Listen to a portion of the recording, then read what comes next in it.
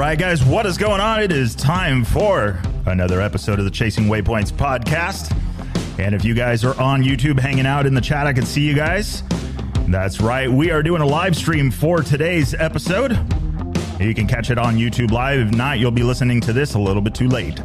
All right. We are at the halfway point. That's right. Halfway point in the 2022 Dakar. That's tomorrow, or right now over in Saudi Arabia is actual rest day for these guys. So enjoying some time off. I already saw, if I'm not mistaken, it was Sam Sunderland hanging out at the top of one of the tallest buildings in the world. I don't know, all sorts of stuff. So we have got a special guest with us today in the studio. The official, now named, thanks to Gnarly Dave, is the Adventure Taco Studios here in San Diego. Scotty Bloom, say hi. Hello, good evening, ladies and gentlemen. Welcome. All right. Welcome to the party. Now we're in the party. All right. All right. So lots going on today. Wrap up a big week, right? First week of the year. Yes. And starting off right, racing. Doing a little bit of rally, so it's been good. Today was a challenge, right? Day 6 for these guys. Just a quick rundown, right? Mason Klein still hanging out at the top. Today was kind of an interesting day for the tracks themselves, right? They reran a road book, which... Yeah, you got to wonder if it's the more adventurous for the tracks themselves or for the racers. True. You know? Well, unfortunately, I shouldn't laugh about it. Unfortunately, there was a couple of incidents today. It almost cost Petrucci his Dakar. He crashed there. It did for sure. Unfortunately, Ross Branch, it did end his rally a little bit short, which is kind of a bummer. So, but yeah, we'll do a little bit of a recap on today's before we get really into the halftime and how we've been going. So let's jump over to the trusty Dakar app, which has been doing pretty good. All right, so stage 6. Let's see the standings. Let's go for the stage. All right, so important thing to note, right? The stage for today was set for 620 kilometers total. 404 of those kilometers was going to be special, and 216 of those was actually going to be the liaison. So that ended up getting cut a little bit short, particularly the special. For those that haven't already heard, what was going to be 404 kilometers of racing actually turned into 100 kilometers of racing. It was cut off at the fuel stop. A few of the fast guys had already made it through, but after many competitors decided that it was a little bit too rough and too much of a stretch for them, decided to mention that, and ultimately the stage ended up getting cut short down to 100 kilometers. So for those playing the home game, 100 kilometers, 62 miles. That was it. 62 miles of racing. I don't even know if they're fully warmed up by then, but unfortunately, that's what it turned into today. So the stage times kind of reflect that, where everybody's still on top of each other. So for today's stage on the bikes, Daniel Sanders setting the time of 51 minutes, 43 seconds, followed by Sam Sunderland on the gas. So 1-2 for gas on this one, factory racing. 2 minutes, 26 seconds behind Daniel Sanders. Matthias Wagner in that third spot on the Red Bull KTM factory racing bike, 2 minutes, 36 seconds back. Then it was Paulo Quintanilla, Monster Energy Honda, 3 minutes, 15 seconds back. And then Ricky Brabeck, 5th on the Monster Energy Honda, 3 minutes and 19 seconds back. So we are still in the threes, and we're all the way down to number 6, Mason Klein on the BAS Dakar Racing Team, 3 minutes and 33 seconds. And then we've got Svetko in that number 7 spot, 4 minutes, 5 seconds. Adrian Van Beveren, 4:10 on the Monster Energy Yamaha Rally Team. And then Toby Price, 9th, Red Bull KTM Factory Racing, 4 minutes, 16 seconds, followed by Joaquin Rodriguez on the Hero Motorsports Team Rally, 4 minutes and 29 seconds. So that is your top 10 for the stage today. And then let's see here. We have For the standings and how that affected it, I don't think it made that much of a difference moving around, although it did. Well, we'll get to the bottom of this right now. Sam Sunderland still leading the way. Gas Factory Racing, 19 hours, 55 minutes, and 59 seconds. Matthias Walkner in the number 2 spot on the Red Bull KTM Factory Racing, 2 minutes, 39 seconds, followed by Daniel Sanders, Gas Factory Racing, 5 minutes and 35 seconds behind. Then we've got Adrian Van Beveren in the 4 spot, 7 minutes, 43 seconds back on the Monster Energy Yamaha Rally team. Pablo Quintanilla in the 5th spot, Monster Energy Honda, 17 minutes and 44 seconds. And then Santolino on the Sherco, 18 minutes and 22 seconds back. And then down to the 7th spot, here a little bit of a gap now. Svetko in that Slavnov Rally team, 24 minutes, 29 seconds, followed by Kevin Benavides in the number 8 spot. That's Red Bull KTM Factory Racing, 24 minutes, 56 seconds. And then we have Boreda Bort on that Monster Energy Honda sitting in 9th, 25 minutes and 59 seconds with a 1-minute penalty. Then rounding out the top 10, Mason Klein moving on up, 13th, 14th, but now jumping up to that number 10 spot on the BAS Dakar KTM Racing team. That is 37 minutes and 8 seconds. Followed by, we've got Andrew Short sitting in 11th, 38.12 behind. Then you've got Toby Price with 39.09 behind. Nacho Cornejo in that 13th spot, 46.54. Xavier de Soltre, 47.25 back. And then rounding out the top 15 is going to be Ricky Brabeck, Monster Energy Honda, now 49 minutes and 20 seconds back with a 2-minute penalty. So that is your top 15 so far through stage 6. So on a day like today where they cut the stage from 400 plus kilometers of special down to 100 kilometers or 60 miles or whatever, those guys like Brabeck that are so far, they have so much time to make up. They got jacked up in the first day or two, the first couple of stages. It's a day like today where it's a total ripoff for those guys that are 15th, 20th, 25th, and they're good riders and they're contract, salaried, elite athletes, elite racers.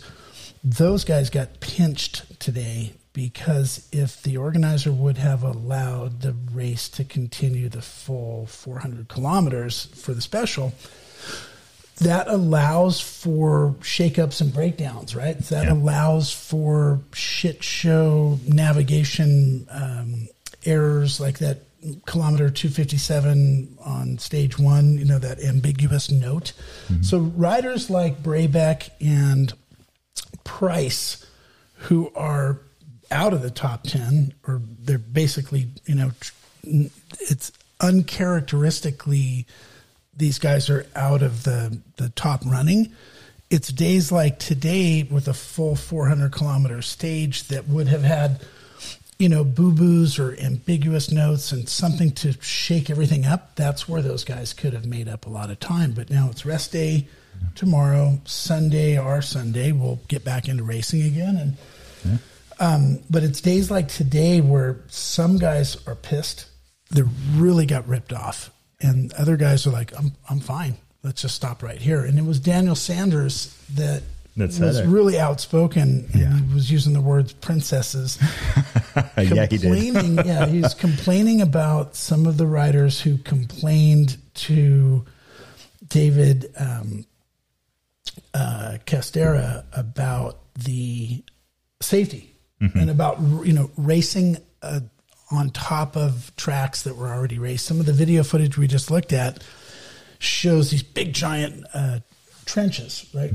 Ditches and grooves from the trucks and the stuff, and it's just like not in the spirit of rally raid, in my opinion, to go repeating or go, hey, tomorrow we're going to run the bikes on a course that's already tracked up. And in some of the commentary, you can hear that one of the problems with doing that is the visibility of what was originally drawn in the notebook it's not visible anymore because the trucks have already, gone 300 meters wide, or they basically tracked everything up. And so that's kind of Yeah, and I agree. I mean, you think about like the Mason, Ricky Brabeck, Daniel Sanders, these guys. I mean, they've raced in rough stuff like this, and they've done that. So to race in big ruts and rocky sections and all of that stuff, it's nothing really new to them, but it is to a lot of people. Right. Also to like Daniel Sanders, Aussie guy, right?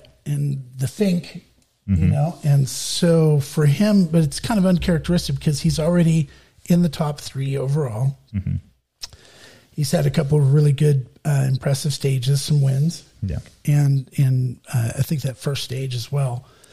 But he's an Aussie. And the thing is that he probably should be happy with ending the stage short today, but it's, if he was all brains and no balls, or if he was all cerebral, he might have just kept his mouth shut about that other stuff. But because he is,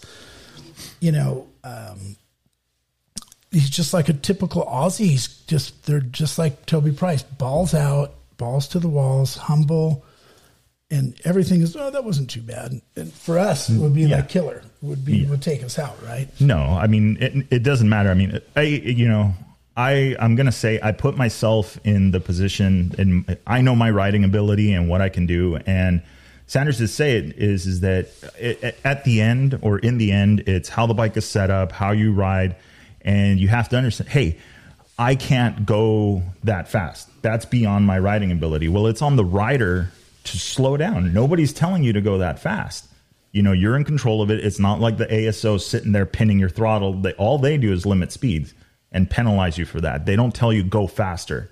So I think it is a valid point. And I understand that, when they landed, I guess there was an exchange and they talked about, helicopters and safety. That was later on, I heard from Kendall Norman and in one of his interviews, is okay. Well, yeah, that's a safety thing. Okay, I can kind of understand that part of it. But if that is what it was, and it's not because too many people were complaining that the stage was rough and that it was, I mean, it's the desert. And then like they said, it's like, well, you're only racing this much of this stage that has been used before. You're going to get on the other side of this, and then you're going to go into back unused, nothing, pristine stage again.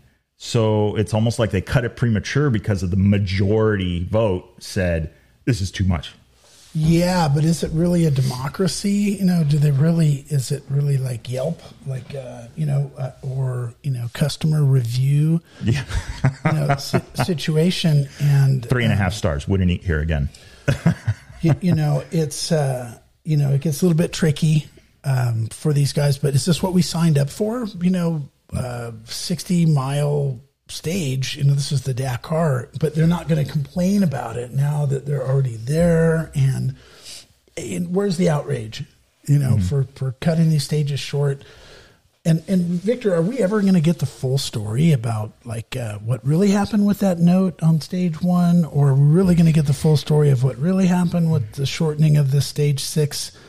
Or what's really going on? And if we're looking at each other going, we're not really ever going to get the full, that will never happen. It's like the full story of January 6th, or the full story of what happened, with this event. And we're not going to really get the full story, but it's like doing the Dakar is hard. I mean, lately, following it is a little harder than, in my experience, than it has been in years before when it was in South America. I was mentioning before, you just had so many spectators with smartphones that were like contributing to the content pool. And, like your Facebook feed 4 or 5 years ago during, in January, during the Dakar rally, when it was in South America, would be loaded up with like, that video that a guy with the smartphone in Mendoza, Argentina, caught Robbie Gordon doing a barrel roll, or like doing something. And so it's, I think the Saudi Arabia move to one country, one region that's kind of closed. It's not really like open season over there. Mm-hmm. It's changed the the audience experience or the spectator experience, from where we sit. And also the algorithms on, the Facebook, YouTube, we're just not getting the same quality of content. Yeah, it's not ranking as high because there's not as many phones on it. There's not as many hashtags. There's not as many.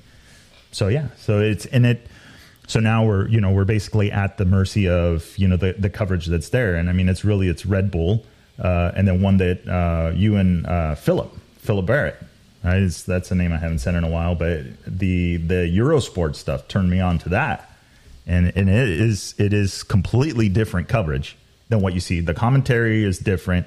The shots, there's the standard shots that everybody gets, all the networks get, but then these guys also add a little bit more in there. They find ways of filming and doing stuff, which is pretty cool. So, who would you think right now has got the better coverage, or do you think you just got to watch all of it? No, the Europeans really have an eye for motorsports, and they are heralded. They're coveted. Mm-hmm. Motorsports means something in Europe, and also snooker doesn't mean anything here. So Eurosports, what I've been doing, this is what I would recommend to listeners and to the audience is. I'm using a virtual private network, a VPN. I use ExpressVPN, right? They could be your sponsor for next season. And what I'm doing is I trick my laptop to thinking that I'm in London, and then I'll open a Chrome and just Google search for Eurosports Dakar 2022. And the Eurosports is kind of like the ESPN of UK or Europe. And they have, 6-minute, 10-minute clips that have its own commentary, and it's kind of stuff you're not going to see. So Get a virtual private network, trick your computer into thinking it's in London, go to Eurosports for the Dakar coverage, and that's kind of helpful. But nice, here we are at halfway point, and you've been following the Dakar for 5-6 years since you got into rally, since you really kind of dove in. And Mason Klein, so we got Skylar House knocked out yesterday out of the rally. Still he will keep his, he'll likely keep his Husqvarna deal for another year. Whether he signed for 1 year or 2 years, hard to say. Likely 1. But it's likely that he'll continue on. But Mason, the question mark over Mason Klein's head is gone. Yeah. It's gone now. So, okay, can the guy ride? Well, I don't know if he can really ride. Can he navigate? Yeah, apparently he can navigate. He had some enthusiasm and some success. Yeah. But now at rest day, coming in, Skylar House is out of it. The top sitting American is this rookie kid, 20-year-old kid. I think he's 20. You don't have to prove anything else to anybody. Come home with this same standing, and you're likely to be placed on a team, like, So, was Skylar finished third last year or fifth? Fifth. Yeah, fifth he was last year. Mm-hmm. He got himself a ride, and, he's a little bit older, has some other circumstances behind him. But I think that any doubters about Mason Klein that were like, well, we'll see if he can really ride or if he can pull it off. He's halfway through.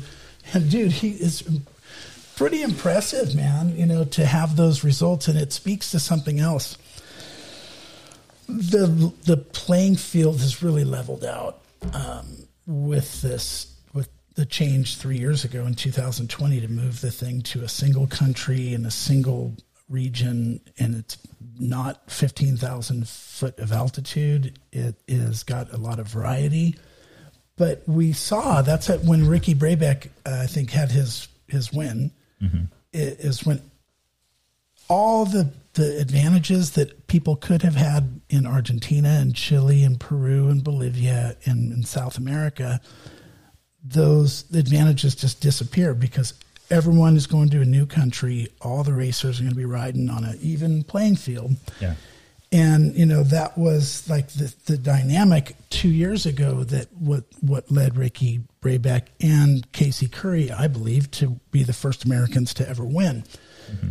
And so today, this is when you see Toby Price and Ricky Brabeck getting their butts handed to them, and they're in the 20, 25, 30 in the overall rankings.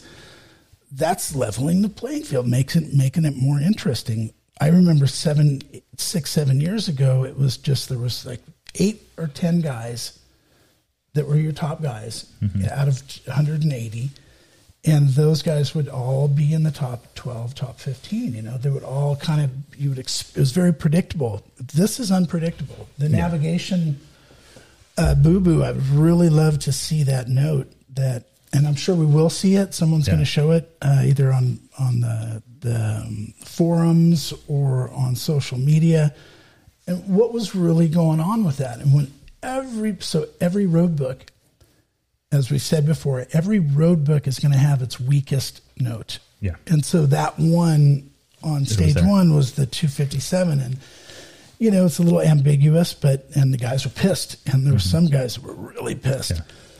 When they get on the mic or when you hear the official guy come and make a statement, it's like PG-13 after school special stuff. It's really like it has to be groomed. TV. It has to be a little groomed. Definitely groomed. Yeah. Yeah. And so there's a few things in that, and one will with that note, and obviously I'm very limited experience in reading road books, but you look at it, okay, well a lot of guys messed it up. Okay, yeah, but the guy that knows the least about racing rally got it right. So what did he do different than everybody else? Which guy is that? Oh, come on. Mason? Well, we got it. Yeah, Mason Klein. Well, try right? telling that to Mason. He's like a road book expert.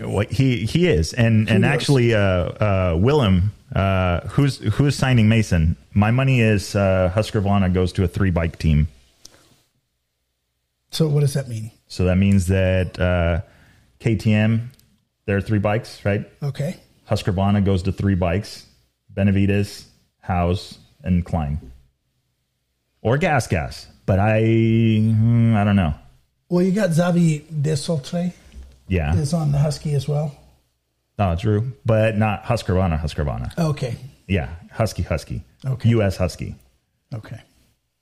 I don't know. I mean, that's going to be mine. I still haven't gone back to see. I think I called it with Skyler going to Husqvarna when I did the interview with him a long time ago, right after the Dakar when he got back and he was being kind of secretive. I'm not 25% odds. I know, right? 1 in 4. There's only a few bikes.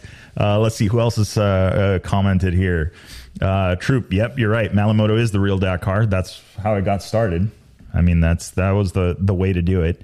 The staying intense, and then also this one too, COVID. So now with the whole COVID thing, it seems like things have relaxed a little bit, but now, like you mentioned, is, you can stay in a motorhome 2-3 people deep, but you can't stay in a tent by yourself in a bivouac, in the, what was it? Because they changed the rule for the marathon stage where everybody was going to stay together in a dormitory type setting.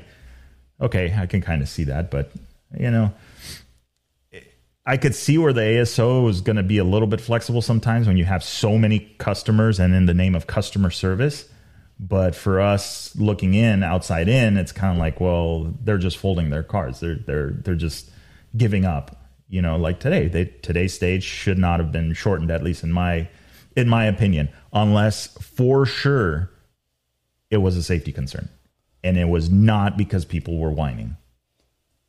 Well, they have to consider the safety of someone's feelings and someone's things, but it's super political too, and about the decision that the race director has to make and the pressure at the moment that it's coming down. And if he doesn't call it off, if 4 guys warn him, hey, it could be like a helicopter scarcity thing. And if he doesn't, people are on the record barking at the safety problem, and Costera doesn't, the race director doesn't call it off, and then something really bad happens, then it's just like this it's a curse. Like they're kind of cursing the thing a little bit. But anyways, it's, what is it, 14 days, and, people spend their whole year and $100,000, $200,000, depending on who you are.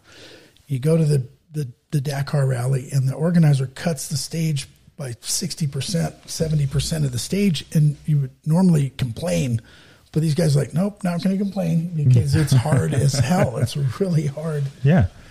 Yeah, no, and I do. And William, that is a good point. When was the last time we saw so many rookies battling up at the top?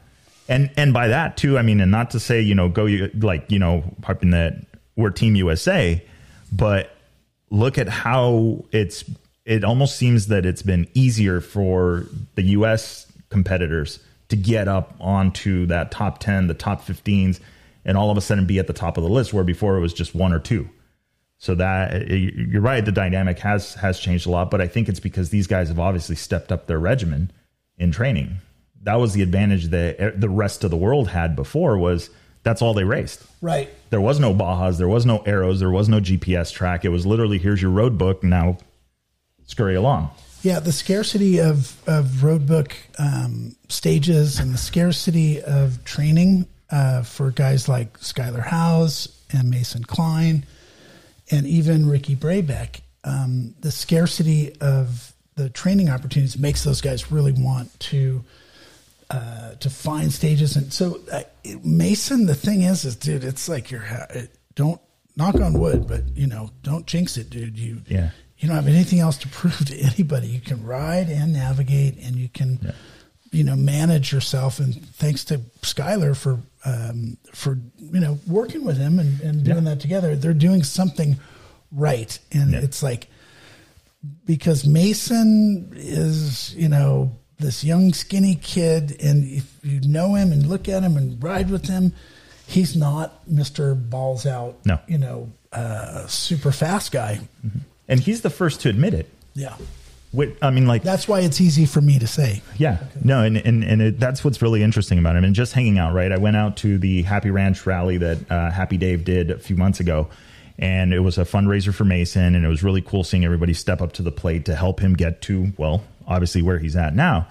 And that was one of the things, like, everybody was riding his practice bike, and like, he's just one of the other kids in the crowd.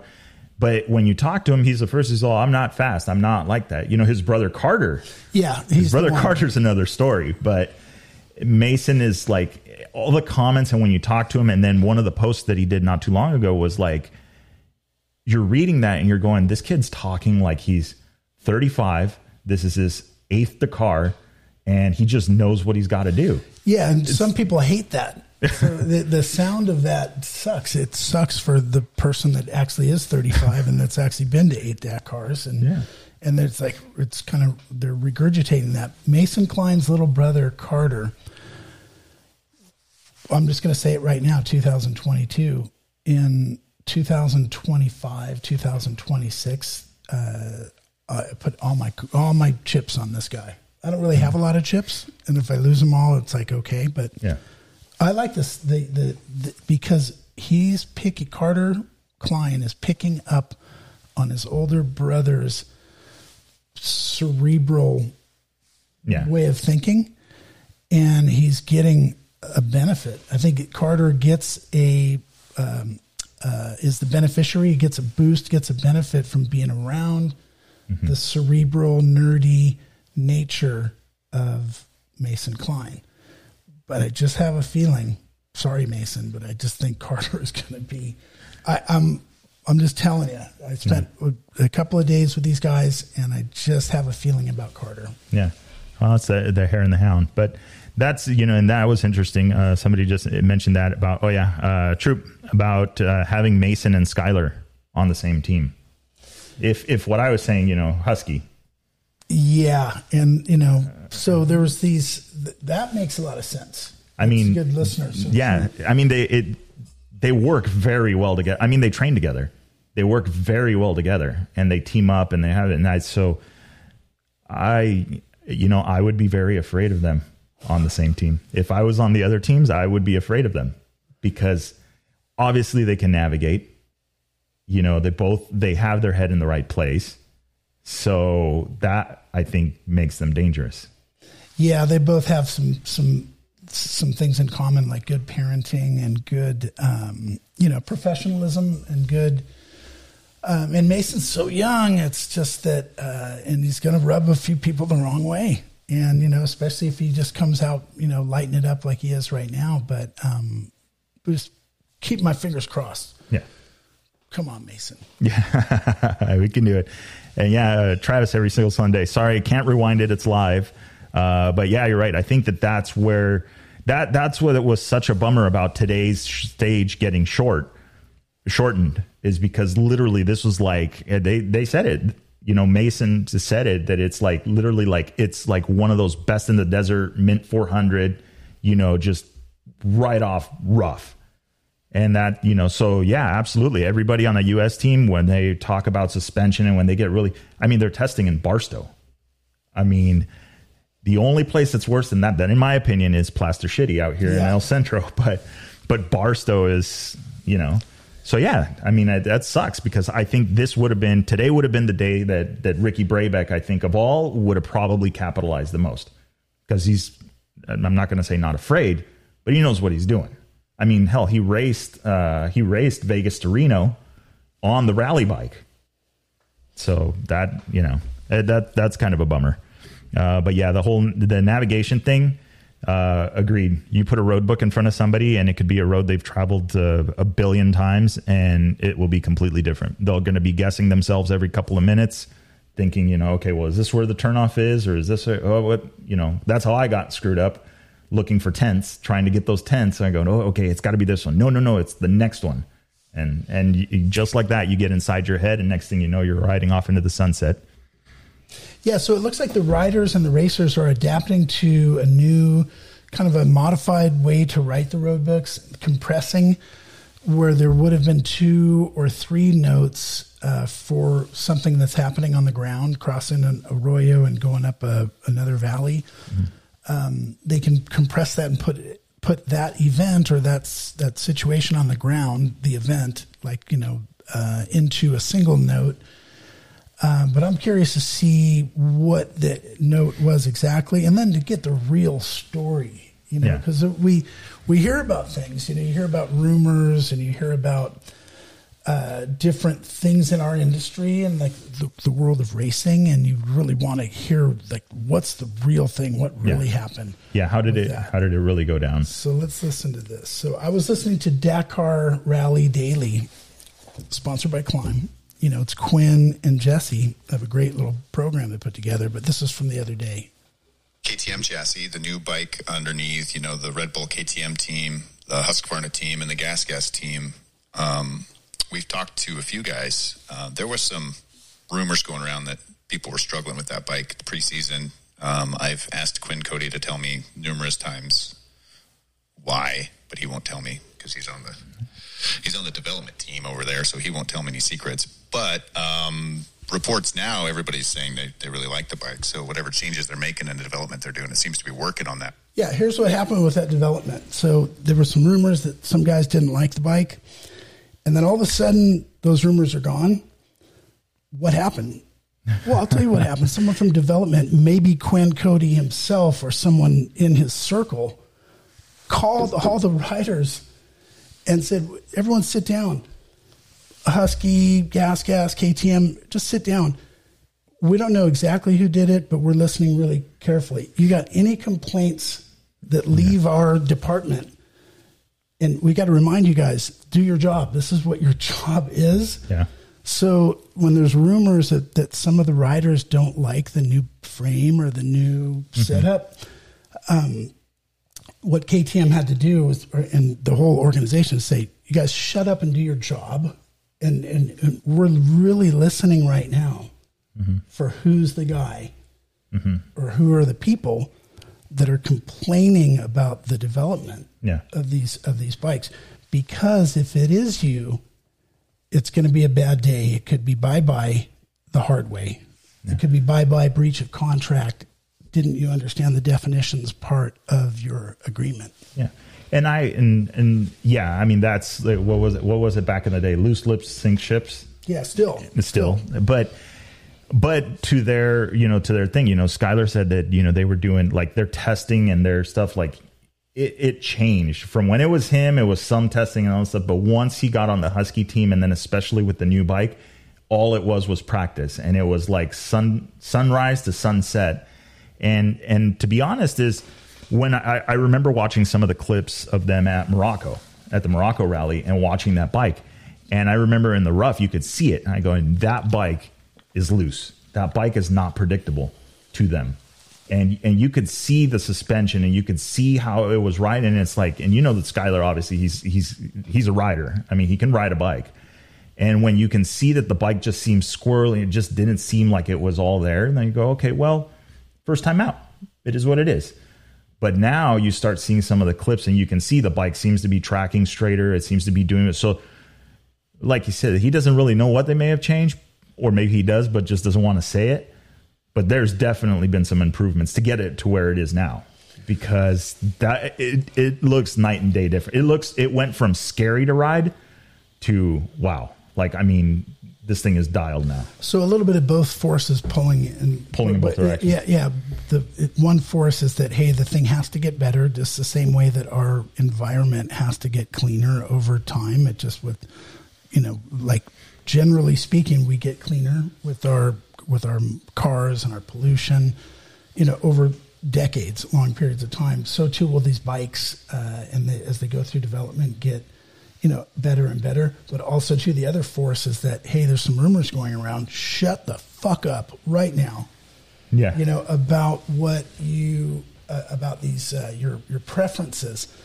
And so I'm thinking that that's probably one of the things that happened about why the bikes are all of a sudden so much better now. So it's two forces like that we that we just talked about. Yeah, and that's their Troop brings up a good point, Jared, is that not all racers are development riders. Yeah, and not everybody. They're not going to try. Yeah, lots of guys just race, and that's right, because it's like, you see it in all forms of motorsports. I mean, let's go, we'll switch disciplines for a minute. Formula One, the driver has to know, I feel like my rear tire is 0.1% down on air. I think we need to adjust that. Like, they have such a feel for it. And now back to tuning a bike. A bike is a whole nother story, especially in the dirt and predictability, because as you can tell, these guys send these things. It's not like they're just like, like how I would ride it. No. If I rode Skylar's bike, it would be, which would never happen, I'm sure. But there's no way I would ever be able to suck like even 10% out of it, like what he can do. And some riders have the ability to say, you know what, the head angle is wrong. The forks need to be dropped a little bit. This and that. Like, they know exactly the changes that need to be made. So maybe that's the program. They narrow it down to, okay, you guys are going to be our core guys.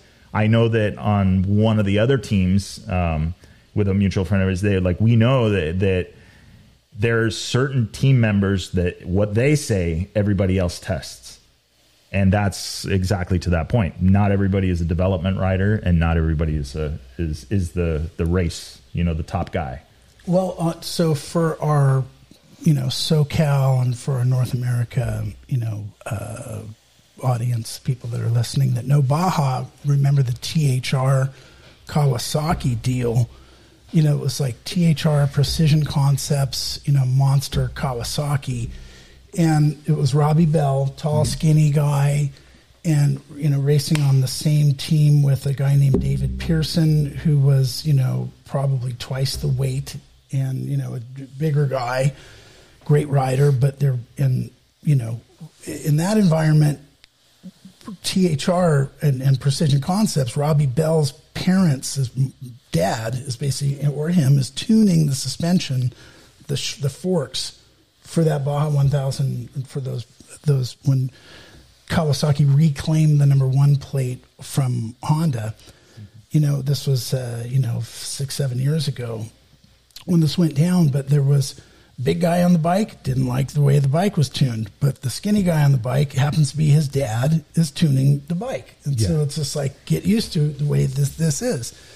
But, we don't have, in the Dakar and Rally Raid, we don't have the team aspect where multiple guys riding the same bike. But that's where it comes down to that. And Travis from Every Single Sunday, correct. The rider feedback. we've dealt with it in different times, and I've dealt with it in the four wheel arena. And it's, what you say and what you feel from the seat is sometimes not like it to relay that. And yeah, sometimes, the bike turns in too easily. Yeah. Or the bike is lazy to turn in. And I go, okay, well, what does that mean? Is that the beginning of the corner, the mid of the corner, or where is the issue? And it's like, well, it kind of feels like, and some guys will be like, no. Yeah. So the engineer guys that are real engineers, that, that's what they've dedicated their adult life to. And then there you have these racer guys tell them, no, it's like it kind of understeers over here. Well, exactly what do you mean? And so the engineers are calling bullshit, and in their mind, they're thinking, because I'm doubtful, that I can understand the difference between a Cabernet Sauvignon and a Syrah after 4 glasses. Or a Pinot Noir. It's just aged grape juice. Versus a Merlot, like after 5 or 6 glasses, it's like I can't really tell the difference. And so, when the Formula One guys or the MotoGP guys come back and they say, "Oh, I don't like the car. Something about this I don't like."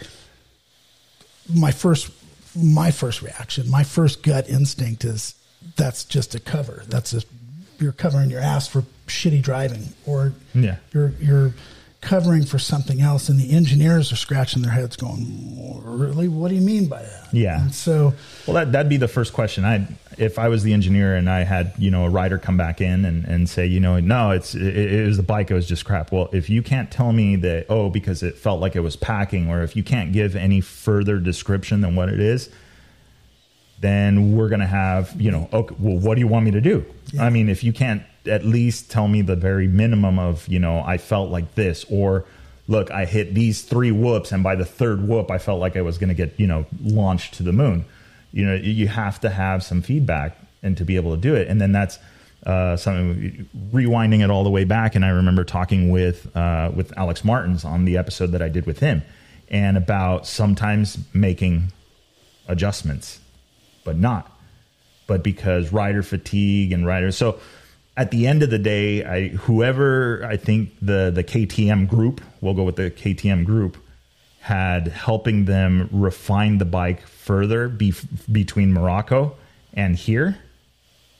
They were listening to at least from what it looks like, they were listening to the right people, because the bike just looks different. Well, and maybe it is. From where I sit, if that rumor thing about the shitty bikes or we don't like the development, that is the improvement is we're all going to have a meeting, and the next guy that gets caught making up a rumor or complaining or taking his gripe outside of our department, taking it outside to the streets, not only are you going to get fired, but you're going to get fired in a bad way. Yeah. You're going to get fired with a penalty. Like basically part of your thing is not only you're not going to get paid the rest of your salary, you're clipped. But yeah. So that's definitely it's interesting, because that rumor got pretty big pretty fast. And why would it not? It's like, what else is there to talk about? We're just dying for something new to talk about. I mean, we got the Africa Twin bike came out like 4 or 5 years ago. Waited for that forever. The T7, the Yamaha thing, and now so in the Dakar you have Yamaha team doing well. You have Gas, KTM, Husky, Honda. There's more to it. Sherco is in there. Hero. There's more to that, and that gives us optimism for like the next 3 or 4 years of the Dakar. Do you think Dakar Rally will be in Saudi Arabia? I mean, they have their contract. They've got to go. They've basically got to make to the end of that. But even which today, is how long did they know? I think it was 5. It was a 5-year contract. I don't remember. It was 5 or 10. When I heard it, I was like, damn, that seems like a really long time. Like they signed up and put some money into it. But from what I saw today, it was a post on Carlos Sainz's. It was one of the news channels from down there. On their social media, they posted that one of the higher ups with tourism had met or was talking, Like they were starting "We want you back, we miss you, I've been thinking about you." Oh, for the South America thing. For South America. Yeah. So this is going to be interesting how it rolls down. Like as the contract gets closer to the end, because this is year 3. So it's 5 years. This is about where they may start looking at it. I don't know. I mean, personally, from what we talked about before, we got started is the fan base. And we mentioned it a little bit ago, is the fan base is just so much bigger. There's so much more coverage because everybody's got a cell phone and everybody's posting to Instagram or to Facebook. And there's just so much more content. And then racers sharing that content as well. So then, the guy in the middle of nowhere that's never all of a sudden he's, blowing up. He's got 1 million likes on his video, where in Saudi Arabia, that's not gonna happen. So we'll see. All right, let's see who else. Hey guys, everybody joining in. BT, welcome. And so there was actually, so let's talk about, we're going to change gears a little bit, right? We know they're getting into the second half of the race. So we know that's coming. I think that now we're gonna see some of the changes. Now people are getting tired. The bikes are going to be fresh because I already saw Mason's bikes down to the frame. But now it's you have Quintanilla, right? Possibly collarbone, something going on there. No, I didn't catch that part. Riding with an injury. I didn't catch that part. I did hear about Petrucci had some kind of thing that is taking him out. That's like a fracture or some kind of a hairline fracture from his crash earlier today at kilometer 3, same place that Ross Branch crashed out. I think that's why his fender was missing. Well, it was the prior day that he won the stage. Okay. So he won the stage without a proper fender. Yeah. But I forgot what I was talking about. No. So it's Friday. Well, and Travis, yeah, that's right. Reju, that was another brand I didn't know. Who? I don't know. Reju, not FN. Oh, Fantic. You know what? I got to check on the Fantic. And 5-year deal. William, that's right. Yeah, sports washing, a good sports washing campaign, shouldn't take more than 5 or 6 years to do it. But, it's a different deal. And so the soul of the Dakar, the people that you might have met 10 years ago that are like, oh, I'm into the Dakar, I'm really into it. That soul that it used to have, like as it moved from Africa over to South America, that's gone. So that Africa Eco Race now on its 12th year of reincarnation, that's like more of the soul. Sorry, ASO. But there's some things I've noticed as a consumer. What I've noticed on Dakar website in the last 3 or 4 years, is that it seems like there's less people working in that organization to keep the digital experience, keep the website, the video production, all that stuff is just a little bit lighter, than what our appetite was really high for it, 2012, 13, 14, 15, 16, 17. We had a real high appetite for whatever the ASO could put out in terms of whether it's like daily videos, their own hosted videos, YouTube stuff, or just subsidized content. And media coverage, third-party media coverage, there was a lot of it there, but it seems to be lacking a lot more now. And if you really like this stuff, you really have to look for it. And the Facebook feed, the algorithm, maybe it's just me, but it's not I'm not getting the same, that same vibe, that stuff crossing the bow. Well, and case in point, I just saw it for the first time as we were watching it, was the interview with Petrucci talking about his dad's birthday and talking about leaving his mark because he won a stage. Be it a penalty any which way you slice it, just like anybody else that would have been in there, they won the stage. Their name is at the top in the shiny lights. They have a stage win at the Dakar. And he's completely emotional. I have not seen that anywhere other than it was on Eurosport. So there is a big difference in coverage and how they do it and what they pick to show, which is kind of sad because that was like, I mean, he barely finished the interview. He was so emotional, and that was just like, to see that was just like, wow, like a story you would have never known. I didn't know that his dad's birthday was in the Dakar, and he always spent his birthday on the Dakars, and you know. You might be talking about Bradley Cox and Alfie Cox. Well, that was Bradley and Alfie, but no, Okay. was it? No, I thought it was Petrucci also saying that. Also- Oh no, we mixed the two. That's right. Maybe so. It's been a long day. I've been up since 4 a.m. or so. That's what happens when you become a grown adult. Yeah, adulting sucks. Kids don't grow up. Yeah, but that Petrucci thing is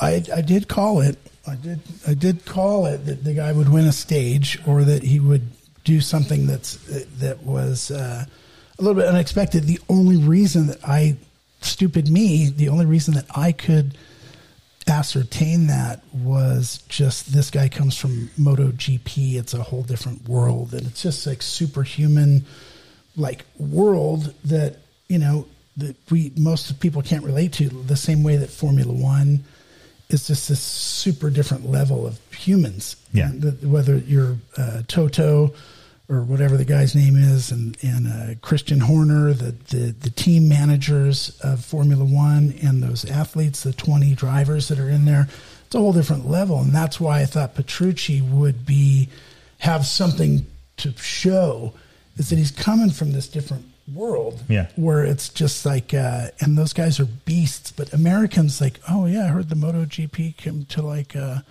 Austin, Texas, or it came to Laguna Seca, but that's all I know. Yeah. And from what I hear, if you go to a MotoGP race and you see one of those bikes and hear one up close, it's like nothing you've ever heard before. No. So that's why, like a guy like Danilo Petrucci, he goes to the Dakar and he's surprising people with those. And I think he's out now from today's crash. Yeah, if it's confirmed that it was his, that he is completely injured, then I wouldn't see him continuing, because then I got to start to worry. Well, Tech 3 looking at it going, I know we gave you permission, but we kind of need you. So well, is he? So he's not racing MotoGP anymore, or did he retire? I missed that part. Yeah, if he's done. Yeah. So okay, all right. Well, if he's done, then have at it. Well, let's just be like Friday night here in Hamul. So, okay, let's dumb it down. Okay, you're a MotoGP racer. You probably make $1 million a year just in salary. Okay, so like every Formula One driver, there's 20 of them. I can't imagine a single one that doesn't get $1 million salary. Mm-hmm. Which one? The least known one, George Russell. I don't know who's the guy that gets less than $1 million. MotoGP got to be the same thing. Yeah, you got to be like a $750,000, $1 million salary. So if someone like Petrucci was going to continue racing at that level in MotoGP, there's no way they're going to let him go out and do this thing. It's like let's say you have to be a tour guide, or you have to be a route leader. Mm-hmm. And okay, but on your off season, let's let you go squirrel suiting, base jumping and skydiving with a squirrel suit. It doesn't add up. We're not going to let you do that, because if you get hurt, something's going to happen. Something's going to go down. And BT talking about that, about discussing. So the injuries among the fastest guys on the best bikes, pushing as hard as these guys can lead to injury, regardless of how factory the bike is. And that is absolutely true. And I think that today was definitely I love that Petrucci doesn't have a filter. Yeah. I think today, BT, to your point, is that, the guys, even on the fast guys, but today was a rough day. And so today, I think the morning incident with Ross Branch and Petrucci, and maybe some of the guys further back for today, as a result of a rough track. And that's, if you're riding over your head and doing that kind of stuff, this is what's going to happen. And to another point of that, I think I'm predicting that this is what is going to continue to happen if next year they do actually implement the speed limit at 150 kilometers an hour.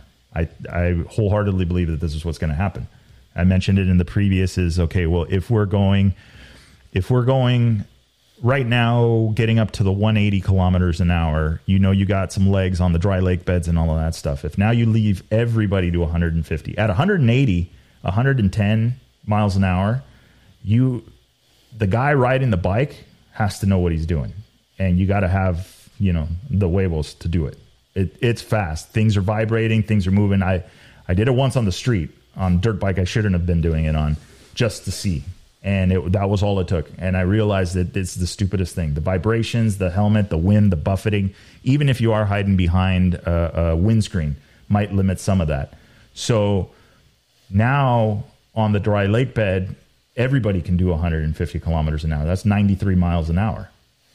So the only place, as I mentioned, the only place you're going to make up time is where people can't do 150. In the technical stuff. In the rough, in the dirt. So what's going to happen next year when they hit another rocky stage like that? Well, you're going to have the Ricky Brabecks, the Skylar Howes, those guys that grew up racing that stuff, or even Toby Price. Toby Price now races Baja. He understands what a rough course is, so that is only going to increase. Now, those guys might be all right. They'll do okay because they're used to it. They grew up. Just like how when Brabeck and Howes first got there, they weren't used to road books. Now they are. I think that it's going to be the same learning curve as now these guys, now I got to ride further. I got to ride in over my head, because if not, this is where I'm going to lose my time. So I think that more injuries are coming if they implement it. It sounds stupid, but might sound counterintuitive to what it is. But I think that literally we're going to see more guys injured by introducing that, because they're going to have to push. This is the only place I can make up my time, because everybody, as soon as we hit the dry lake bed, is going to do $150. That is a great way to look at it, a great way to cross-analyze it, or to look at the other side of the picture, and we're doing that more so than probably what they would do at, ASO, to do like the tire deal. Mm-hmm. Okay, that you only get this one tire and you can't, and that ended up being their intention was to make it safer, but it has an unintended consequence. It's actually making it more dangerous. And so what you're saying is that if they do limit top speeds to 150 kilometers an hour, around 92-ish, in the low 90s miles an hour, that someone is going to have to, the only way I can make up for it is by riding harder, riding faster, and the more technical stuff. And if they start crashing there, it's not as bad as if they're crashing on wide open lake beds, or off-piste, mm-hmm. fast sand sections, or fast flat sections. Mm-hmm. So it's like yet to be seen. So here we are, curious as what's going to happen, how it's going to go down, and what's going to happen with the electronic road books, or the digital road book thing. That one source says that 2023, next year, all the bikes will be on electronic road books. Mm-hmm. Speaking of which, I brought one over. So we actually got a treat today, and actually we're going to talk about the electronic road book thing really quick, because it's true. So now, how this is going to play into the Dakar. So for those of you guys that have been following the Dakar for a little bit, no, but for the newer guys following, so before, you used to be able to get the road books the night before, and then after, you'd get them the night before, you did your marking and all that stuff, loaded your road book, and you were ready to go for the next day. Then some of the teams, then there was a whole new position that came up as part of the team, known as map men. And the map men was this mythical creature in the sport, and they would basically take that road book overnight and turn it into a GPS file. So now, fast forward, last year and this year, they're handing road books out the morning of, just minutes before the start, to give these guys. And then this thing, this is the Tower 1? This is Tower 1. Okay, the Tower 1. So now this is going to be what one of the next steps is going. So on this, you have your electronic road book. You can literally seconds before the stage, pre-highlighted, ready to go with all the changes, literally upload it via Bluetooth right to it. So this is going to be kind of like the next the next go-to of what they're going to be doing. And we've seen it already in the trucks. So they're already implementing this, but now the bikes are going to get something like this, which, again, was just going to help. I think like they do say, maybe it is a safety thing, to help with the safety side of things, not people not shortcutting and stuff like that. Or, I do think that has some valor to it. But yeah, this thing is, it's pretty gnarly size, but I mean, if you think about it, it's the pad and it's also, it's like having two ICOs, right? Yeah, but all in one spot. In one thing. Yeah, in one spot. So Yeah. I haven't been able to test this thing to the extent that I really want to and need to, but the weight of this setup, of the Tower 1 setup, is about the same weight as a universal roadbook rally kit. And so it's not a weight savings and it's not a weight investment. But instead of having ICOs and a bracket and a roadbook reader, everything's on one piece attached to one little mount. So we'll give you kind of a status update on this in like a month or so, after we really go and put this puppy through the ringer, so to speak. And thanks to Luke Bennett up at Tower 1 ICO Racing. Thank you, Luke, for giving us a shot with this. And actually, I don't know, really quick, just to kind of show it, because I don't think they can see the road book in the back, but somebody mentioned earlier, so, right, remember we had the kilometer 257 deal, so one of the things that Mason had mentioned and that they were already practicing this is stacked notes, where you would think that there'll be one main note and then there's a couple of direction changes involved with it. So it's like even cap on the exit. Or it could be cap on exits. So normally on a road book, you have three parts to it, right? You have your distances, your total distance, and then you've got, no, unfortunately, I don't think we can raffle this one off. You'll have your distances in your left box. You'll have your total distance, and then you have your distance from your last note. And then in the middle is your tulip. That's your hieroglyphic, right? That's the arrows. That's the little schoolhouse. That's the end of the fence. That's the wash. That's the little details. The diagram. The diagram, right? The actual, the arrows. Terrain changes, right? The lines actually represent something. If it's a solid line, if it's a dotted line, if it's, they have different markings. So there's a lot of information in that center box. And typically the box all the way to the right was normally reserved for like more important, like just a quick, this is something you need to know. Supplemental info, supplemental data, just additional need to know. Just the basics. So what they saw this time around in the Dakar, and what people were talking about, and particularly into that note, is that normally in that box where there would be some kind of supplemental info, something, like on right or stay left or something, like they were putting, or like a cap heading, that's your direction on the compass represented in a numerical fashion, right? In degrees. All of a sudden they started putting multiple, they would put like 3 in there, where traditionally some people that would write a road book would put 3 more notes or 2 additional notes to explain what's going on. But in this case, there was like, 200 meters, cap 10, average 10, and then at 600 meters, or cap blah. So now they're telling them basically in 200 meters, you want to kind of stay in this direction for 200 meters. And then when you get to 600 meters, you want to do this. So now all of a sudden, you're not moving the notes. You're having to pay more attention. It's slowing them down, which, okay, you achieved what you wanted.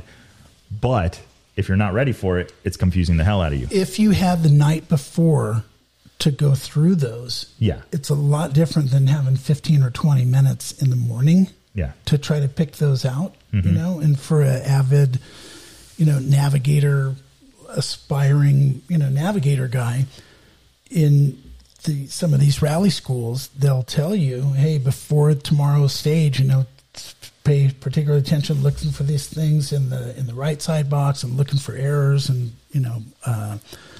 blah, blah, blah. But it does make a difference that they don't have the night before to go in and look at that. that piece. But so where is all this going? What are we really saying here is that we see the sport is changing. It's when they changed locations from South America to Saudi Arabia, changed some of the rules, it changed some of the expectations that people, have. And then also the dispersion of top riders getting just completely dispersed among the top 40 or 50, 30 or 40 is a big deal. It's like, that's a change, and that's the effect of some of the causes.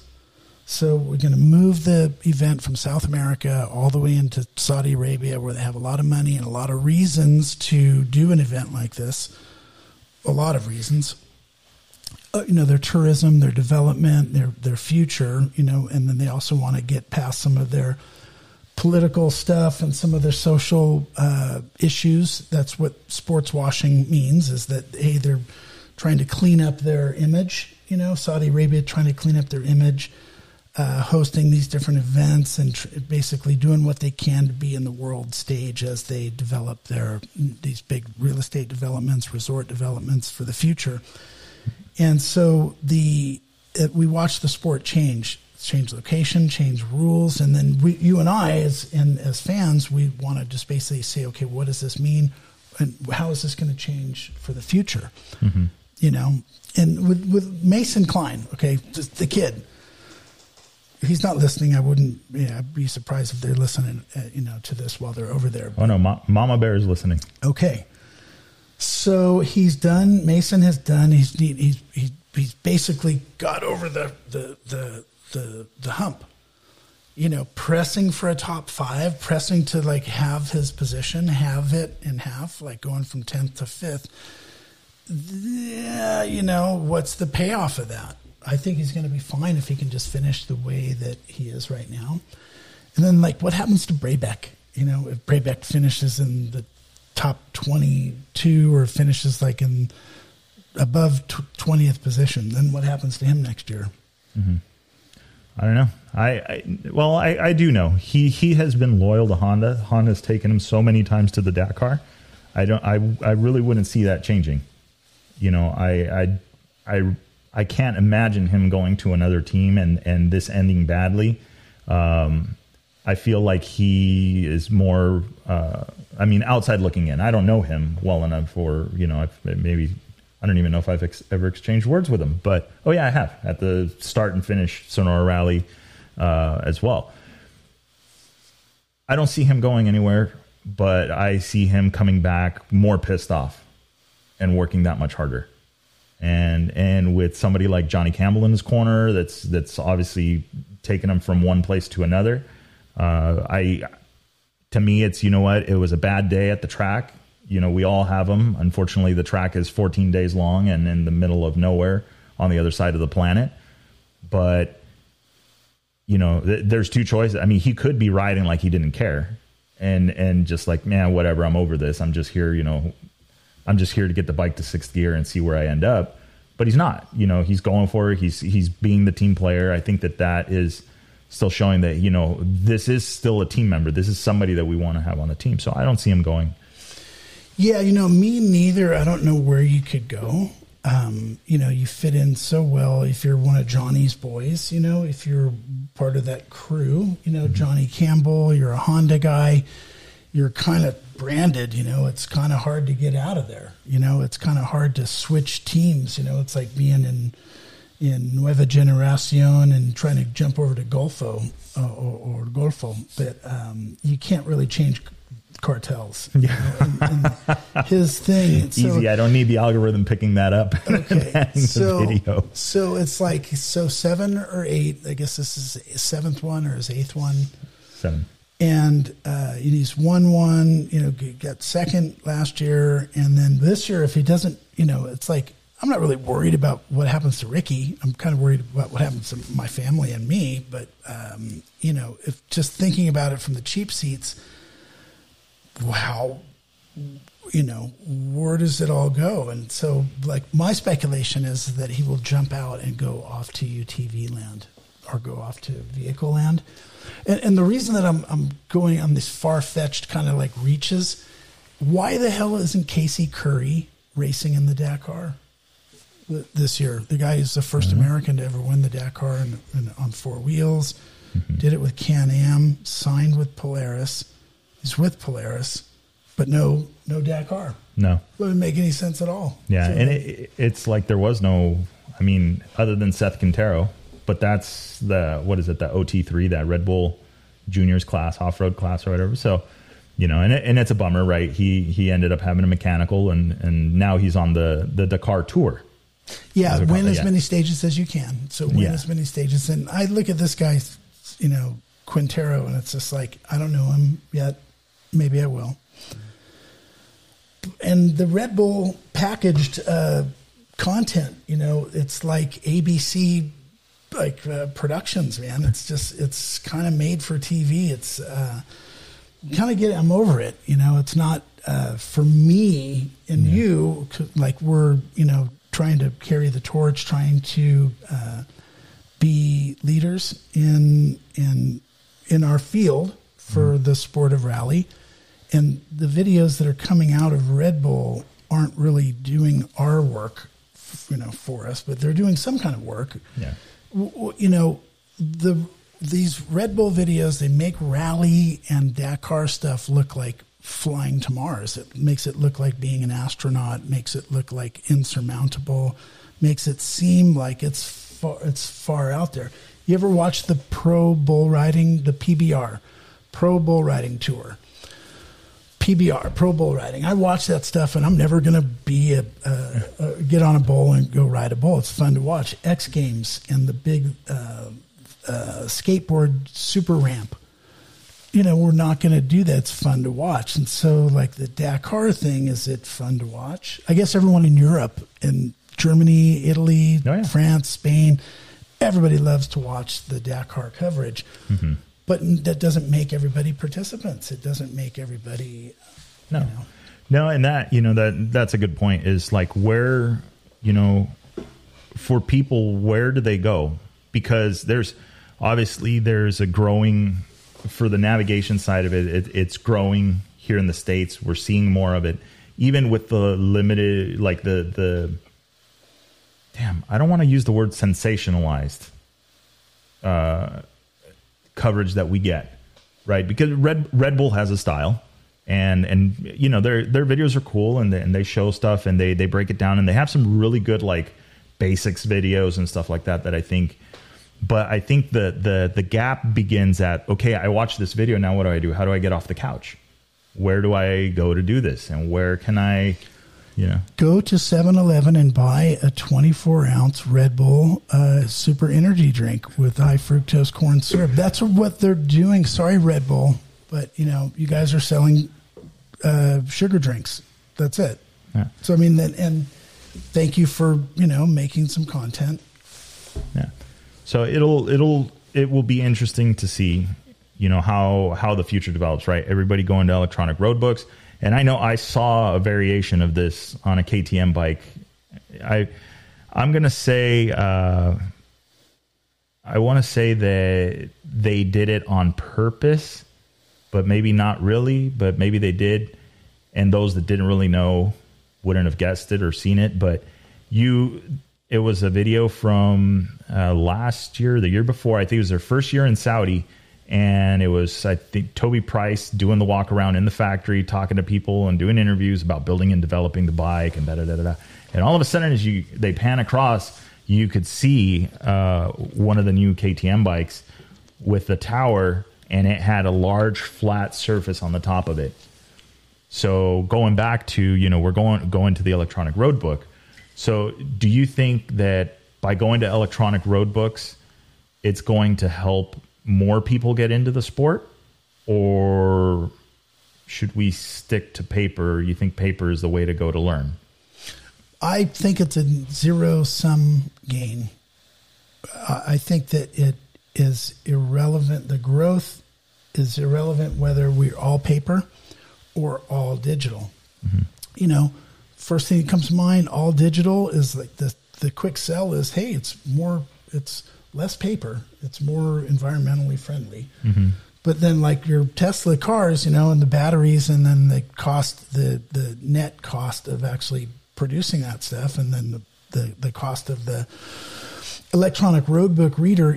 I'm not sure, Vic, if introducing these things is gonna be a big, like a growth spurt. A lot of, like, I have a theory that if we show this to UTV owners and motorcycle racer enthusiasts, and they hear, look at this technology that you can have, we can put this on your bike, it's the same weight as a normal navigation setup. We're looking at it as a pull. We're looking at it as a way for people, I want one of those. That looks good. Let me learn how to use it. Mm-hmm. And it shouldn't be really that hard, but I don't know. The answer to the question about paper versus and like what's more important. Choice is important, giving people the opportunity. So next year in Baja Rally, 2022, you can use electronic or traditional paper. Mm-hmm. So in the meantime, because I don't know if you've thought about this, but we're all going to be riding electric motorcycles in 5 years. So I think it's 2 in California. Okay. So, have you put much thought into that yourself? Have you ridden an electric bike before? Why'd you have to ask me that? Okay. I only did it once, and I swear nobody saw it, and I will delete this video if it turns viral. I rode the BMW electric scooter. Okay. When it was out. Yeah. And, it's interesting. Obviously, the first thing, and everybody gets, is range anxiety. And that's going to be a thing for electric bikes. And I work in the industry where range anxiety is very real. And the performance out of them is crazy. Yeah. The electric motor is just nuts. And you just do so much more. It's like, oh, you want a little bit more torque? Okay, here. Where meantime, in a ICE engine, internal combustion engine, you're all, okay, well, let me try this cam. Okay, now take apart the head again because I want to put this cam in it. Okay, well, we're going to try this. So there's a lot of stuff you got to do to get it to do, or, fuel mapping and stuff like that, where on an electric bike, you don't have to do that. But I do know, let's see if we have, hey, do we know about what ballpark cost is going to be on an electronic road book like that? Yeah, it's $1,700. $1,700. Okay, so about $1,700. Ballpark. Yeah. And then I know that you can do, get set up with, your laptop or your tablet. You can do a couple of different setups to do electronic road books. So the cost is going to vary. But yes, Nick, that was Thug Life Total. But, it was kind of, I guess I could say it was kind of fun to catch a Mustang off guard. They weren't expecting a scooter to pull it across the intersection. So anyway, yeah, that is the entry low, the cost barrier for getting into an electronic road book. If you're using a tablet, something that's weatherized and that kind of thing, and then some buttons, things like that, it may be on par, may actually be a little bit less because everything is just in one boat. Like here on the Tower One, you have your cap, so your compass, you have your odometer, and you have the road book holder all in one piece. So it depends, how far you want to go with that one. But let's see. Let's catch up with some of the comments here.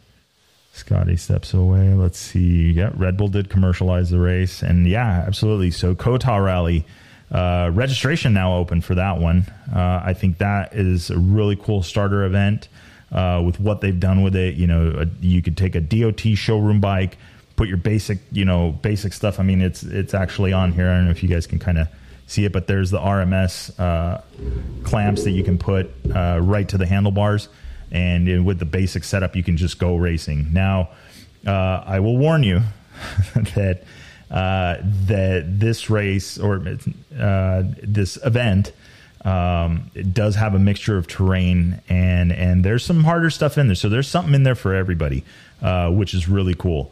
And they're working on developing it and making it, bigger and bigger over the next years. And it is the first fully permitted rally event here in the U.S. So That is actually huge.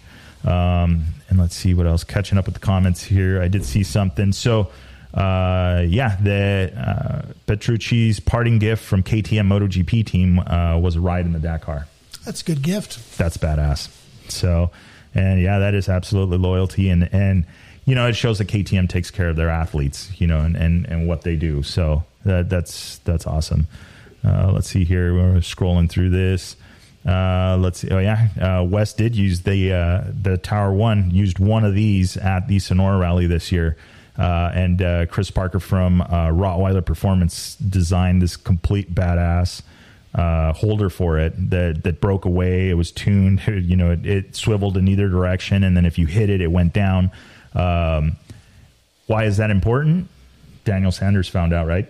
A couple of times now. Chin bash. Yeah. I thought I was having deja vu when I saw him this year with his chin all looking like a hockey player. No, it was a swarm of bees. That's what he told the guys. It was a swarm of bees that got him. That got him all swollen up like that. In Chado. No. He loved the road book so much he kissed it twice. Yeah, this guy blew that thing out.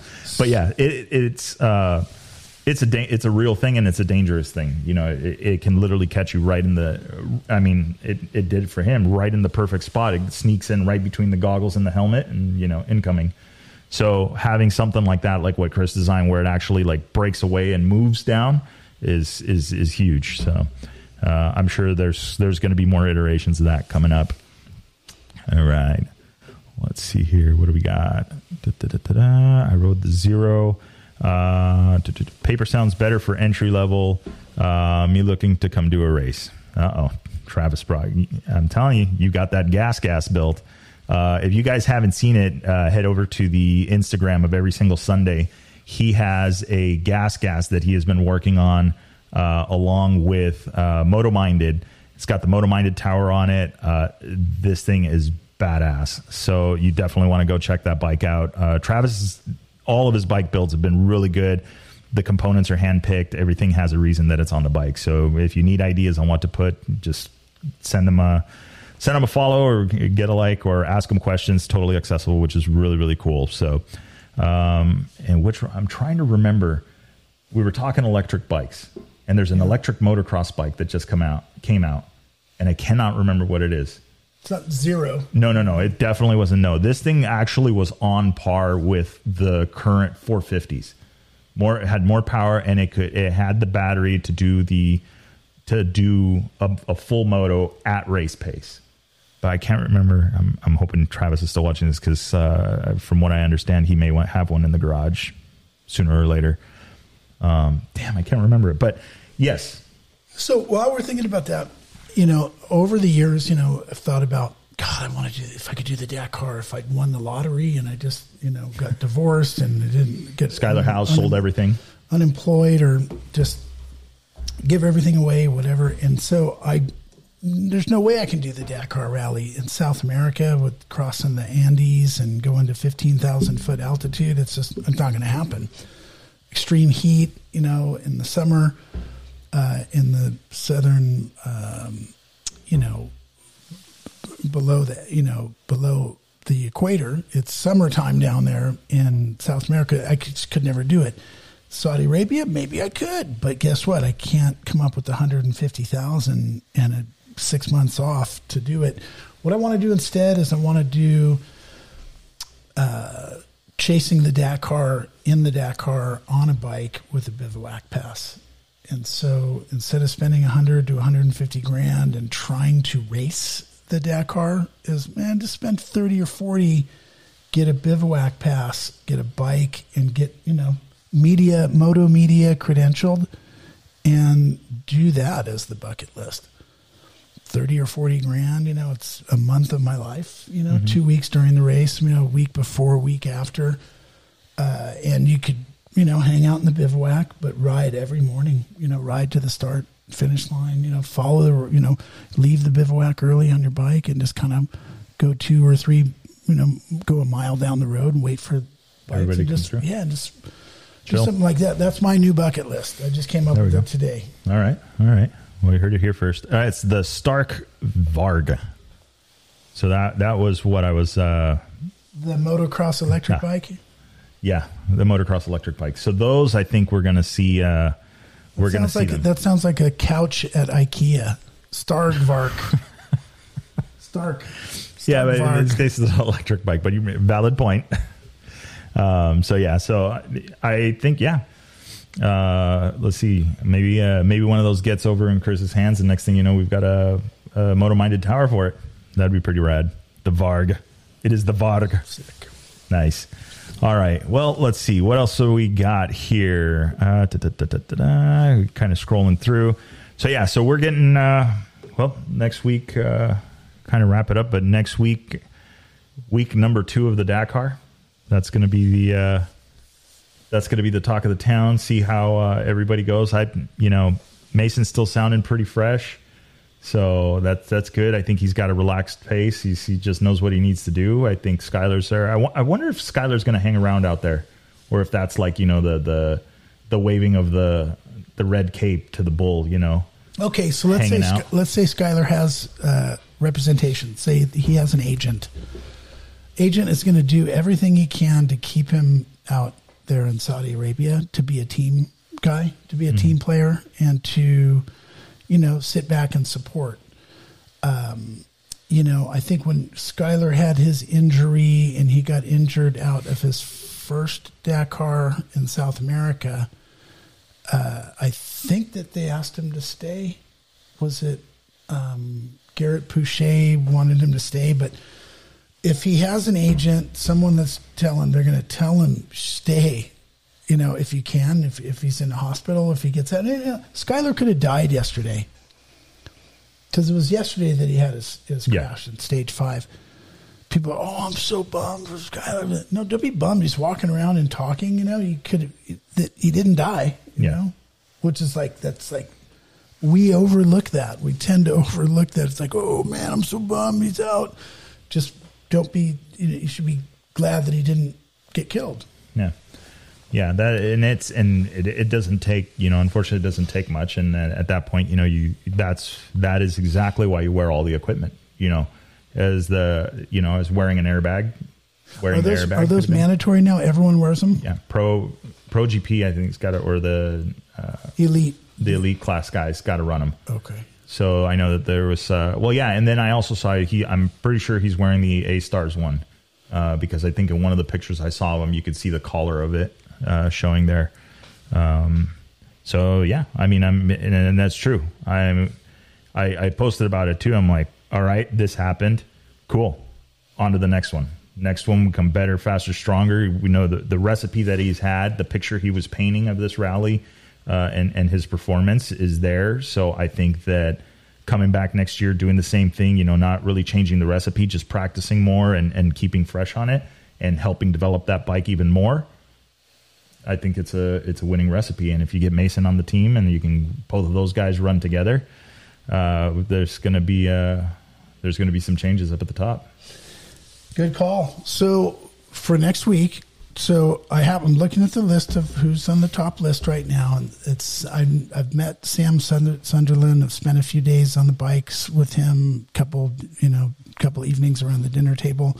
Something about Sam that you really got to like. He is got kind of that British dry humor. He kind of takes himself pretty seriously, and right now I like that about him, and I like that how he's kind of settling in.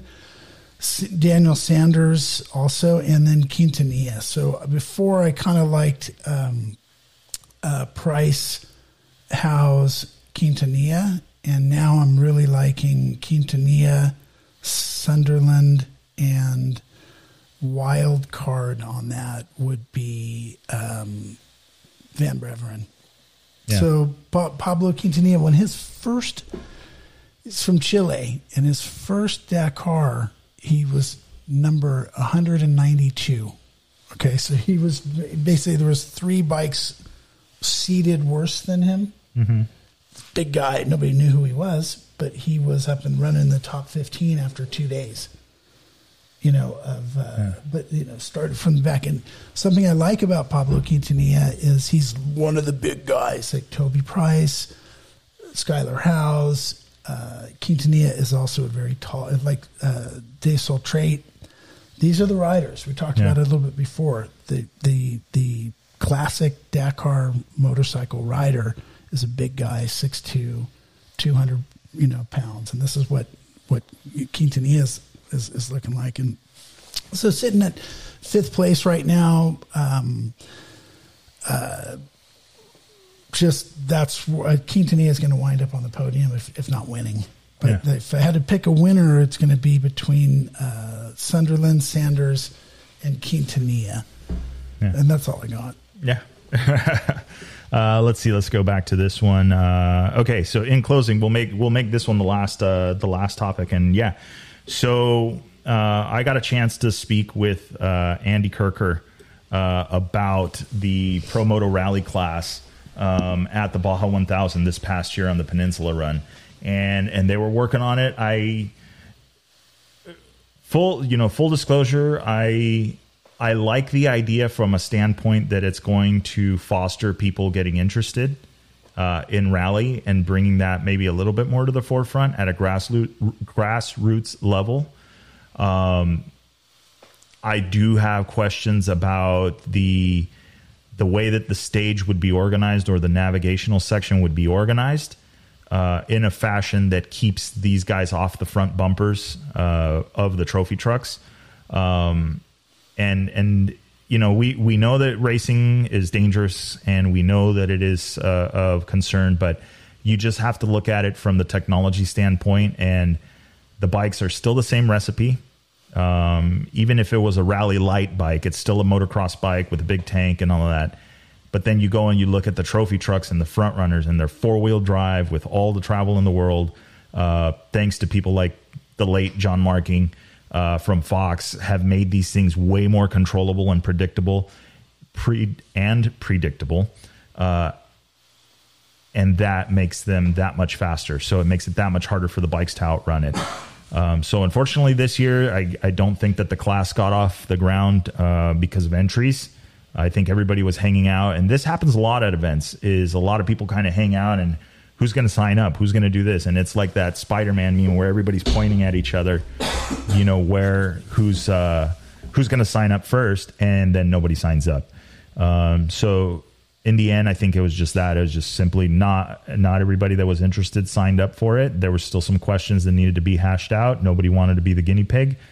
And well, here we are. So hopefully Kirker and the SCORE team is looking at it and evaluating it, and hopefully they get, something going because we want to see more people in rally raids. And I think that once people start discovering that and see that navigation, once you get bit by that bug, is not that hard, that you're going to see the other rallies like COTA, Baja Rally, Sonora Rally, you're going to start to see the numbers grow. Well, I think they're going to grow anyways, and I think that we will, all three of those events that you just talked about, like we all want to see rally raid, events get full. Mm-hmm. Let's say I'm in the business of doing dog shows and doing dog show contests. If I want to grow that, I'm not going to go merge my dog show with a cat show across the other side of town. True. And so it's like might be a little rough. Yeah, and I would like to help Andy Kirker and anyone at SCORE try to figure out a way to bring it in and to merge it. It's it might be a good idea, but instead of me convincing you that it's not a good idea, you guys have to convince me as a potential customer to sign up that it is a good idea. Mm-hmm. And so until that happens, there's still meat on the bone. So, All right, here we go. That's what happened. Here's the wild card. I would think, this is Fabian, I would think SCORE would separate the entire race to a fifth event down in Baja. Scotty and Victor to join forces as directors, SCORE International Baja Rally Moto. Let's go. Sir, there we go, Fabian. Nice to see you on the boards, bro. Let's see. BT, what is it? Dude, Stefan Svitko, right? It's true. It's another one. Like, there's more names up top now that weren't there before. It was like, oh, okay, well, this is the KTM / Honda team, or the Honda show, right? And then now it's like, well, oh, wait, we got Van Beveren in the Yamaha now up there, staying up there. And then you've got, you've got Heroes. You've got the, what was it? Reju FN Rally Team, I think is another one. Like, you've got all these bikes that are now able to compete. Now, the homework, I think we'll leave it on this. The homework for everybody is the question is, because of the way that Dakar has changed the road books and to when they're now issuing them minutes before the start, is this why we are seeing more teams being mixed up in the top results? So, I don't know. Leave your guys' comment. The video will be there. You can still comment on it. I want to know about that. What do you guys think? Do we think that the mix-up now and seeing more bikes and more teams up front and dicing it out, is it because of the way that they've changed the way that the rule books? So, let's see. All right. So that's all I got. Hey, man, this has been awesome. This is like the first live stream. First live stream. Awesome. That's right. Rick. Man, so I'm stoked. Yeah, starting the new year off right. So before we go though, Baja Rally. Let's talk about that really quick. We've got the main event, 6 days, right? Correct. We're doing a marathon stage in that. Correct. All right, and then we've got the smaller Catavenia Rally. Also in the year somewhere? Correct, in December. In December. 3. So okay. 3 events launched. Entries are open in all 3. Okay. BajaRallyMoto.com. You can sign up and pay now. You can sign up for 3 different rallies. Our 6-day rally in October 2nd through the 8th. It's 6 full days of racing, and it is, I don't know how to tell you about it. It's going to be awesome. And if the Dakar Rally keeps cutting their stages short, your average length of a Baja Rally is the average length of a day on the Baja Rally is going to be longer than the average length of a day on this current Dakar Rally. It's good. And so there is some training opportunities. Just visit BajaRallyMoto.com. There you can see some of the different things that we have to offer for this race. And so it's coming out. Nice. So we're on it, and thank you for everything you guys are doing, and to your supporters and sponsors. And let's keep watching the Dakar, and keep tuning in to Dakar Rally Daily. Yeah, it's a good resource. Yeah, I'm not gonna. I don't hide it. I've said it in a few of the episodes. That's where I get my information from. I mean, Quinn Cody's got everybody on speed dial, so I know. But if we could just get them, when they don't know that we're listening. We want to hear what's really going on. And mad respect to the people in management for our business, like Quinn Cody and Johnny Campbell for their respective manufacturers. That's a lot of pressure, dude. They have to and they have a lot of stuff to guard. And I can't blame them or fault them for holding their cards really close to the chest and to not. I mean, one thing, you're going to get fired, but the other thing is that people are going to get in trouble. Yeah. By telling the truth. In the world of surfing in the U.S. is like motorcycle business in the U.S. Nobody really can tell the truth about what happened with that one guy. People know, but nobody broadcasts it or publishes it. In Australia, it's exactly the opposite. Surfing in Australia, if you get caught doing crystal meth and you're a pro surfer, you're going to get busted, and they're going to publish it. Up here, if you're a pro surfer and you get mixed up in narcotics or drugs, they're going to hide that. The industry is going to kind of take cover for people. But I'm not saying that's what's going on in the motorcycle business, but it's really competitive. And I think that the guys that are working in management at these companies that are hiring riders, doing contracts, developing motorcycles, I can't blame them for, keeping it really close to the vest. Oh yeah, absolutely. Absolutely. So, all right. Well, awesome. All right, guys. Thank you to everybody for tuning in. That is also, we've been recording this, so if you guys want to listen to this show again in the car, you will be able to do so. I will publish it a little bit later tonight. That will be available on Spotify, Google Podcasts, and Apple Podcasts as well. Or you can just head over and to the Chasing Waypoints YouTube channel. You'll be able to watch the show. So thanks once again for everybody tuning in. We will see you guys for the next one.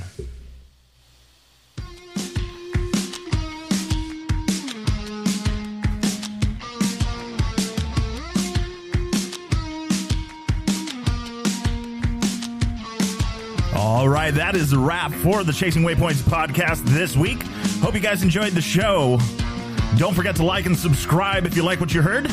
We are available on Apple Podcasts, Google Podcasts, and a bunch of others.